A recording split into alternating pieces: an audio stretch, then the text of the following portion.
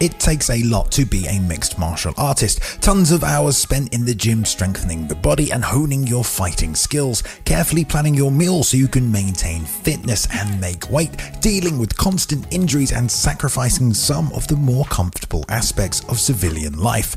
It is hard to summarize all that dedication with the lowest point in that journey, but unfortunately there are a few fighters with losses so iconic that those became their defining moments, despite their other accomplishments and high level of skill. In the minds of many fans, it came down to this. I'm Balian from MMA On Point, and here are 10 fighters best known for a single loss. Number 10. Kevin Jordan. The name Kevin Jordan probably doesn't ring a bell to most MMA fans. With a brief stint in the UFC and lone bout in the Strikeforce Challenger Series, the overwhelming majority of his career was spent battling through the regional circuit without the notoriety that comes from competing in the bigger organizations. In his second Octagon outing, he'd welcomed Gabriel Gonzaga to the promotion in the co-main event of UFC 56. With both men quickly gassing and offensive output slowing to a crawl, the crowd at the MGM Grand Garden Arena wasn't pleased and rained down boos for the majority of the contest. As it appeared the clock would wind down for an uninspired close decision, Gonzaga landed a Superman punch and follow-up punches on the ground that forced Herb Dean to step in with just 21 seconds left in the final round. Being finished in both of his UFC appearances, Jordan would be quickly forgotten as he went back to the regional scene. Meanwhile, Gonzaga would begin the run that propelled him to that infamous Cro Cop KO and a title shot. He'd make a brush with the big stage 4 years later against kickboxing legend Ray Sefo, and after controlling the ground game in the opening round, a knee injury from a failed takedown attempt at the start of the second would force Jordan to call it a night. And hence he would be known to most as the unlucky victim in Gonzaga's UFC debut. Number 9. Tila Tooley. After having some success in sumo wrestling, Tila Tooley was forced to retire with knee issues, but a spot in the UFC's inaugural tournament seemed like a great way to reinvigorate his competitive juices and be the best live representation of E. Honda in the Style vs. Style format. He would be matched with Dutch karate and Savate champion Gerard Gordeau. The odd mismatch of combat athletes would eventually begin the event. The accomplished kicker wasted no time against his much larger opponent. With the sumo wrestler charging forward, Gordeau landed a series of precise punches that sat Tooley down, setting him up for a kick that sent his tooth flying out of the cage. That would be Tooley's lone appearance in mixed martial arts. With that being such a visceral moment due to the size disparity, the novelty of a sumo fighter, and the brutality in the finish, there wasn't much else for fans to remember the Hawaiian for. He was also 4 years removed from his previous combat sports life and never returned to that world either. Tooley's dental emergency became the most lasting memory he left fans, but considering some of the other absurd moments in UFC 1, Tooley's teeth can at least share the spotlight with Art Jimerson's glove and Bill Wallace's dreadful commentary. Number 8. Dan Stitchen.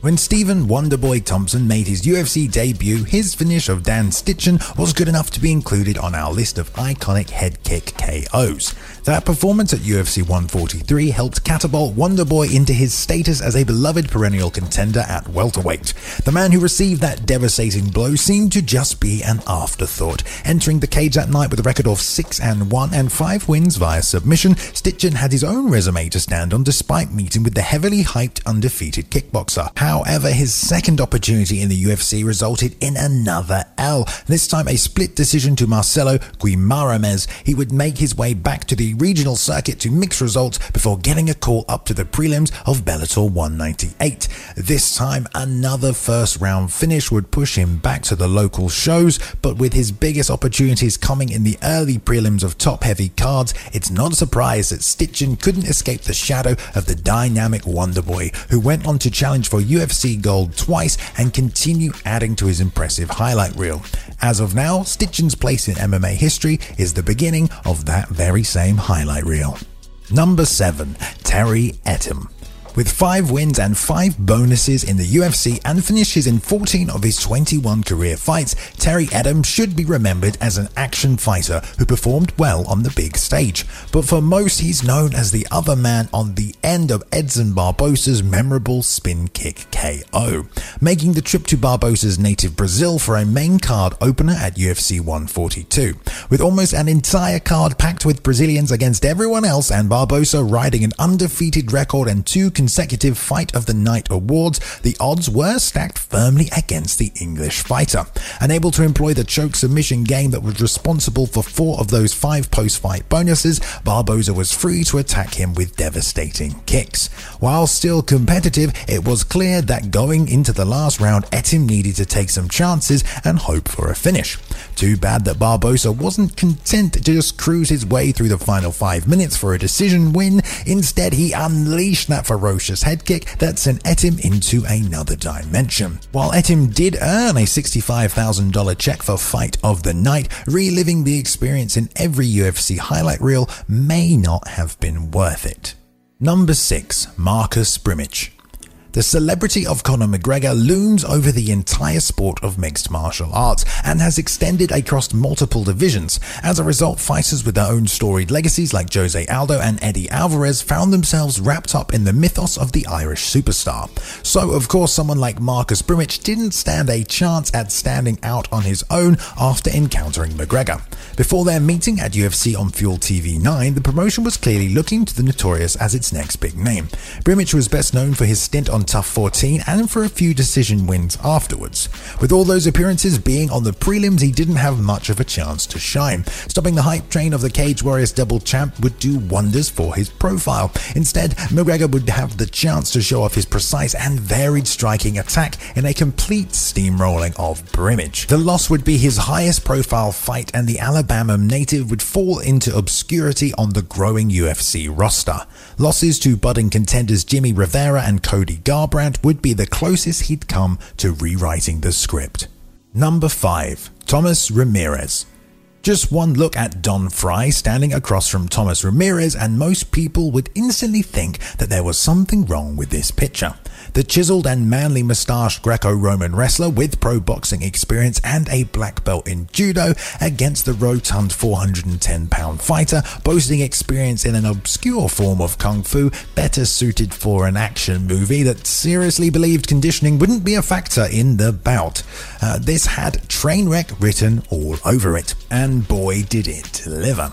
Just 8 seconds in after Big John McCarthy signaled the start of the bout, Frye and Ramirez met in the middle where the Puerto Rican would be floored with punches in front of his home crowd. Ramirez, who never appeared in MMA again, became known more for his day job as a cab driver than for anything related to his credentials in Pa Cao Chang. In the widely unregulated world of MMA at the time, this clear mismatch would be replayed ad nauseum on news clip that highlighted the dangers with this new form of prize fighting. When the human cockfighting label died down, Ramirez's brief foray into the sport would be shown over and over again as his legendary opponent was being honored as a pioneer. Number 4. Sean Salmon. A standout high school and collegiate wrestler with a 9-1 record, making his UFC debut with a main event spot seems like the starting point to a great career in MMA. However, this was not the case for Sean Salmon. He would successfully campaign to face Tough 2 winner Rashad Evans, who at the time had an almost identical 9-0 record. Believing he was the better wrestler, Salmon thought he could overpower and control Evans, who at that point was known more for his smothering wrestling attack and close decision wins. At UFC Fight Night 8, Sugar Rashad would instead choose to show off a vastly improved striking arsenal. As a result, Salmon would fall victim to a perfectly set up head kick that instantly shut out the lights and stunned the audience at the seminal Hard Rock. With his rigid body falling to the hard canvas seemingly mummified, it forever cemented Salmon as the guy Rashad iced, as the future Hall of Famer continued down the path of championship glory and pay-per-view showcases. The clip of Salmon eating that shin would play to the tune of Face the Pain for years. Salmon would never redeem himself from that moment and finished his career with a sub 500 record and a lengthy streak of being finished. Number 3. Fred Ettish. As one of the participants in the early UFC tournaments, Fred Ettish has a place in the history books. Sadly, he shares that spot alongside Johnny Rhodes, who defeated him at UFC 2. Against his fellow karate practitioner, his athletic and experience disadvantage became quite apparent against the former state kickboxing champion.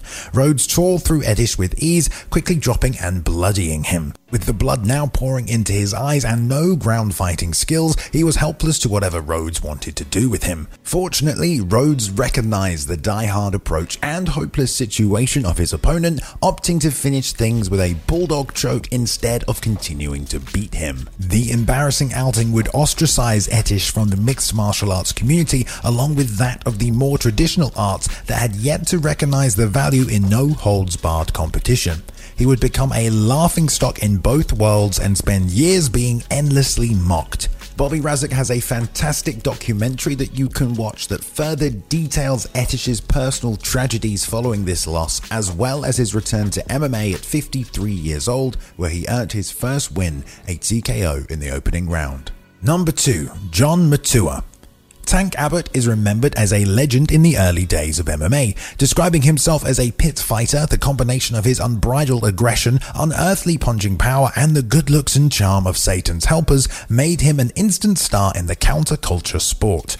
The celebrity was built in part off the back of John Matua. Matua was a bouncer in Southern California who practiced a Hawaiian discipline known as Ku'i Alua and entered the tournament at UFC 6 to raise money for his brother's medical bills.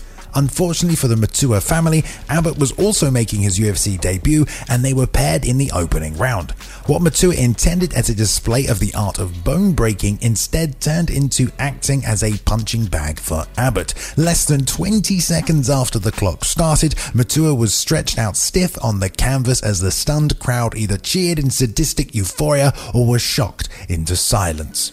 Tank was clearly about the first group as he mocked the unconscious man's frozen posture.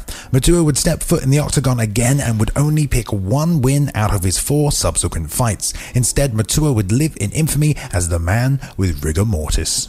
Number 1. Soccer Mom. Remember all that stuff I just said about the dedication and sacrifice it takes to become an MMA fighter? Well, forget all of that. Okay. For Katie Castro, stepping into the cage just meant wandering into the venue. Hailing as an independent fighter from her introduction at Explode Fight Series Hurricane, it was no shock that a fighter from an actual gym would absolutely annihilate her. In hindsight, knowing that the opponent from an actual gym was eventual Bellator flyweight champion Lena Leigh McFarlane, we should be surprised that Castro lived to tell the story. With nothing even resembling actual skills, it's amazing that Castro actually was the more experienced professional in the cage that night. With 2 previous quick stoppage losses on her record prior to easing McFarlane into the sport for her debut, Castro quickly became the butt of many jokes regarding her performance. Finish her! Strangely enough, this dubious fight that became the subject of an investigation by the California State Athletic Commission led directly into McFarlane getting a deal with Bellator, springboarding her into championship gold and conversations about the elite in women's MMA.